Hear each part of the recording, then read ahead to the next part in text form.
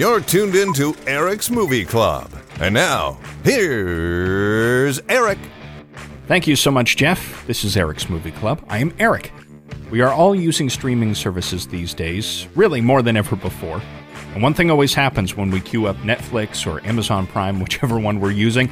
We take way too long to choose something to watch. So that's where I come in. On this show, I recommend a movie you can check out on a famous streaming service, and I hope you will like it. For the month of October, I decided I would recommend movies from the horror and thriller genres. October has come to an end. It is officially November. Let's lighten things up a bit. My pick for today is Midnight in Paris, written and directed by Woody Allen. I'll tell you why you should check it out, and we'll discuss what I think are some of the greatest Woody Allen movies of all time. That's all coming up later. Movie news. I have a feeling quite a few people are not going to be very interested in this. There is a new movie coming out called Songbird, and it takes place during year 4 of a pandemic lockdown. So we're dealing with COVID-23, really capturing the zeitgeist with this one. It stars KJ Apa from Riverdale as a delivery guy with a rare immunity that allows him to continue to work. And Sophia Carson from Disney's Descendants plays his girlfriend. Now, it was the first movie to start filming in Los Angeles since the pandemic shut everything down. There's no word when this movie is going to be released. The director says, quote, "It's a dystopian, scary world, but it's a romantic movie about two people who just want to be together, but they can't. It's Romeo and Juliet, but they're separated by a front door and a virus." Can't imagine a lot of people these days are interested in lining up for that movie, but we'll see how it goes. Now, according to a new survey, a startling number of people have already started watching holiday movies, Christmas movies. 1 in 3 people say they've already watched a Christmas flick. And of those people, 40% say they started watching in October, which begs the question, when did the others start? 37% say they started in September. 20% of people started watching Christmas movies in August or earlier. Now, 80% of those people who started watching early say they think that they'll need to find a new holiday movie to watch this year. No kidding, you've already burned out the classics by starting in August. Anyway, I think those people are nuts, but if you like Christmas movies, you do you. It's time for Eryk's movie recommendation. Today's movie is Midnight in Paris, released in 2011, written and directed by Woody Allen. The movie stars Owen Wilson, Rachel McAdams, Kathy Bates, Michael Sheen, Marion Cotillard, among other fantastic actors. The cast is really amazing. Also, this movie won an Oscar for Best Original Screenplay. So what is this movie about?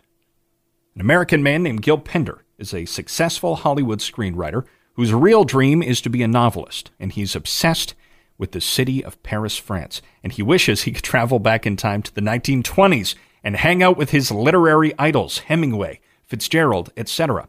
His dream actually comes true while walking the streets of Paris one night, and his experience encourages his writing and also makes him rethink his relationship with his very materialistic fiancée, Inez. I'm Gil Pender. I was with Hemingway and Picasso.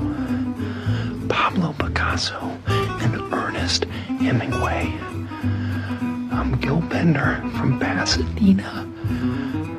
Cub Scouts. I failed freshman English, but little old Gil Pender has this novel with Gertrude Stein. Where can you watch this movie? You can watch it on Amazon Prime.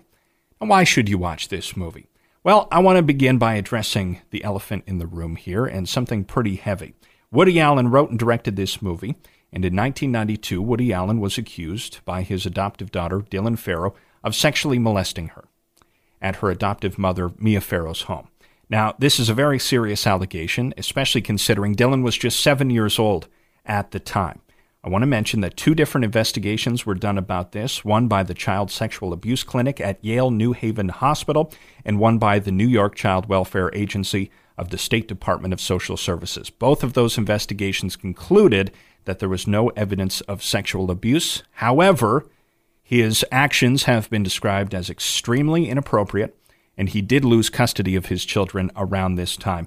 Now, Mia Farrow and she and Woody Allen's biological child, Ronan Farrow, have both been vocal about their support of Dylan and her accusations against Woody Allen over the years. Now, what I've just explained is an extremely condensed version of everything, and of course, only those who are involved know what really happened. But I wanted to start here because we have to ask ourselves, can we separate art from the artist? For me, I don't have a particularly high opinion of Woody Allen as a man. For example, he recently released a memoir in which apparently he discusses this whole situation. I have no interest in hearing his thoughts on this situation. I have no interest in reading that. However, I'm a big fan of his movies. I really enjoy his art. Now, I can let go of the fact that Woody Allen is a very unsavory character, maybe even a creepy character in real life, and I still enjoy his work, but some might not. And obviously, that's completely fair. Now, I'm going to spend the rest of this podcast talking about this movie, talking about some of Woody Allen's work, and if you are not interested in hearing that, I completely understand, so this would probably be the time to stop listening, and I hope you'll join me on my next episode of this show. I mentioned in my last episode, while talking about Stephen King's novel 11/22/63, that time travel in a story is something that really appeals to me. And I'm sure that at one time or another, we've all had the thought of, oh, I wish I was born in a different era, right? I'm sure we've all thought that. I think that when I watch old movies sometimes, when I listen to music that was made before I was born, I think, wow, wouldn't it be great to be alive when this song was brand new, to see what people thought of it? I often will think that, but this movie certainly taps into that feeling, maybe better than any other movie. And it also discusses why it isn't really wise to do that, to live in the past or to long to live in the past. It's brilliantly written, this movie. In fact, the Academy thought so, and they gave it an Oscar.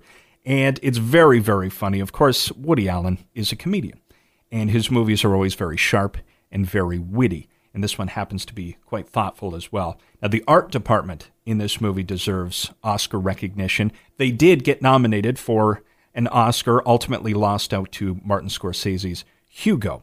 But they really did an amazing job because most of the movie takes place in 2010. In modern times, they also had to basically recreate two different time periods. Paris in the 1920s, when Gil goes back in time and meets his literary heroes, Hemingway, Fitzgerald, all these people, also T.S. Eliot and Pablo Picasso and all these people. They had to recreate Paris in the 20s. They did a beautiful job. They also had to create Paris during the Belle Époque period of the 1890s, because there's another scene that takes place in that period. The attention to detail is absolutely incredible, and I really felt the art department could have won the Oscar in this case.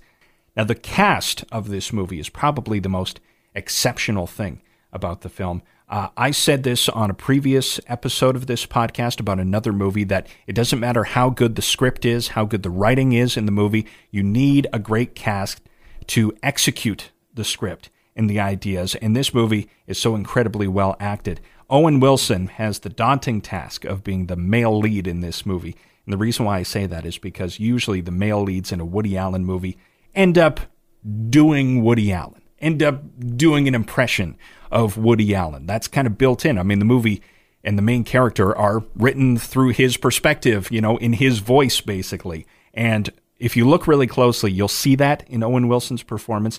But if you're an Owen Wilson fan, you'll just see the same kind of charming Owen Wilson that you typically see. He was very good. Rachel McAdams, I feel kind of bad for her because she is one of the finest actors we have, and she has played so many unlikable characters. It's almost like she's typecast in a way. I mean, not all of her characters are unlikable, but certainly many of the memorable ones, and this is certainly the case for this character. Her character is named Inez. She plays Gil's fiancée, and, she is just fantastic. Michael Sheen in this movie plays a character that is unlike any other character I've seen him play before. He plays this real snobby kind of academic type, arrogant, condescending, pedantic. He's the kind of guy who starts a sentence with, if I'm not mistaken. He's one of those guys, and he pulls that off extremely well. Very, very good. You almost won't even recognize him as Michael Sheen when you see him on screen for the first time. Here's a superb Picasso. If I'm not mistaken, he painted this marvelous portrait of his French mistress, Madeleine Brissot, in the 20s. But Paul, I'm going to have to differ with you on this one. Really? Gil, just pay attention. You might learn something. Okay, well, if I'm not mistaken, this was a failed attempt to capture a young French girl named Adriana from Bordeaux, if my art history serves me, who came to Paris to study costume design for the theater. And I'm pretty sure she had an affair with Modigliani, then Braque, which is how Pablo met her, Picasso. Of course, what you don't get from this portrait is the subtlety in her beauty. She was just a knockout. Marion Cotillard is absolutely pitch perfect in this movie. She plays Adriana, a woman who Gil falls in love with when he goes back into the past, into the 1920s, and she almost feels like a character straight out of the pages of The Sun Also Rises by Ernest Hemingway, right? She feels like a character that would have been in one of those great books from the 1920s. And I also want to mention Tom Hiddleston and Alison Pill. They play F. Scott and Zelda Fitzgerald. Corey Stoll plays Ernest Hemingway. Kathy Bates is Gertrude Stein. Can Kathy Bates just be in every movie, please? Adrian Brody plays Salvador Dali, and they are all fantastic in their roles. Brody especially is extremely funny as Salvador Dali. Now, to me, this movie is like chocolate or something like that. I mean, I just can't get enough of it. I just want to watch it all the time. It's extremely watchable, extremely re-watchable. I enjoy it very much, and I could talk about it further, but I won't. I hope you'll check it out. Talking about movies with Eryk. But where does Midnight in Paris rank among Woody Allen's greatest movies? For me, it ranks pretty high, but let's get into that. I think my all-time favorite Woody Allen movie was the first one I ever saw, which was Annie Hall. It's the movie that made me want to explore his filmography further. And there are so many things to love about that movie. It certainly has been recognized in quite a few ways over the years. It won 4 Oscars, Best Picture, Best Director, Best Screenplay, and Best Actress for Diane Keaton, who was amazing in that movie. You want a lift? Oh, why? You got a car? No, I was going to take a cab. Oh, no, I have a car. You have a car? So, I don't understand. If you have a car, so then why did you say, do you have a car, like you wanted a lift? I don't know. I wasn't... I got this VW out there. What a jerk, yeah. Would you like a lift? It also is on the American Film Institute's list of the 100 greatest movies of all time. This is also probably, in my opinion, the funniest Woody Allen movie. I absolutely love it. It's one of my favorite of his movies and one of my favorite movies, truly, of all time. So that has to be number 1 for me. I also love the movie Manhattan. This would probably be my second favorite. Now, this one hasn't aged particularly well. For one of the plot points, Woody's character in the movie is dating a 17-year-old. I believe Woody Allen was in his 40s at the time. That's pretty tough in 2020. I guess it wasn't as big a deal in 1978, but in 2020, it's pretty tough. If you can ignore that, it is probably Allen's visually most beautiful movie. The cinematographer was the great Gordon Willis. The movie is shot in black and white.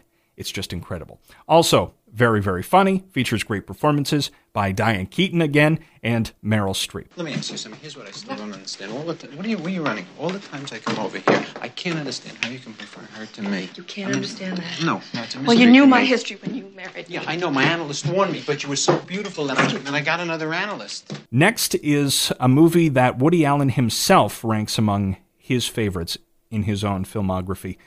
It's The Purple Rose of Cairo. The movie stars Mia Farrow, Jeff Daniels, and Danny Aiello. And this is one of the most interesting concepts for a film that Woody Allen ever came up with. I would say it falls into the fantasy romantic comedy genre, actually much like Midnight in Paris. And what would happen if a character in a movie jumped out of the movie and into real life? Well, this movie answers that question. It's brilliant. Well, I am very impressed. I really am. You have yourself quite a place here. You know, I still can't get over the fact that 24 hours ago I was in an Egyptian tomb. I didn't know any of you wonderful people.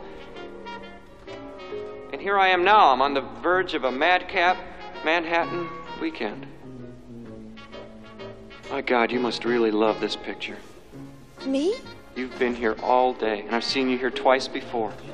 You mean me? Yes, you. This is the 5th time you're seeing this. I'd be happy slotting Midnight in Paris right here on my personal list. Number 4. in his filmography. Other people might feel different. I want to throw out a few others that I really love. Crimes and Misdemeanors, Hannah and Her Sisters is fantastic. Played Again Sam, Stardust Memories, which was his homage but also parody to the great Fellini film 8½. There's so many fantastic Woody Allen movies. What is your favorite? I'd love to hear from you. And if you do end up watching Midnight in Paris, please let me know what you thought. If there is a specific genre of movie you'd like to see me recommend on here, just let me know. If you have any movie-related questions, anything like that, just let me know. You can reach out to me at the Eryk's Movie Club Facebook page. I'll talk to you again next week. This has been Eryk's Movie Club, a Giant TV production.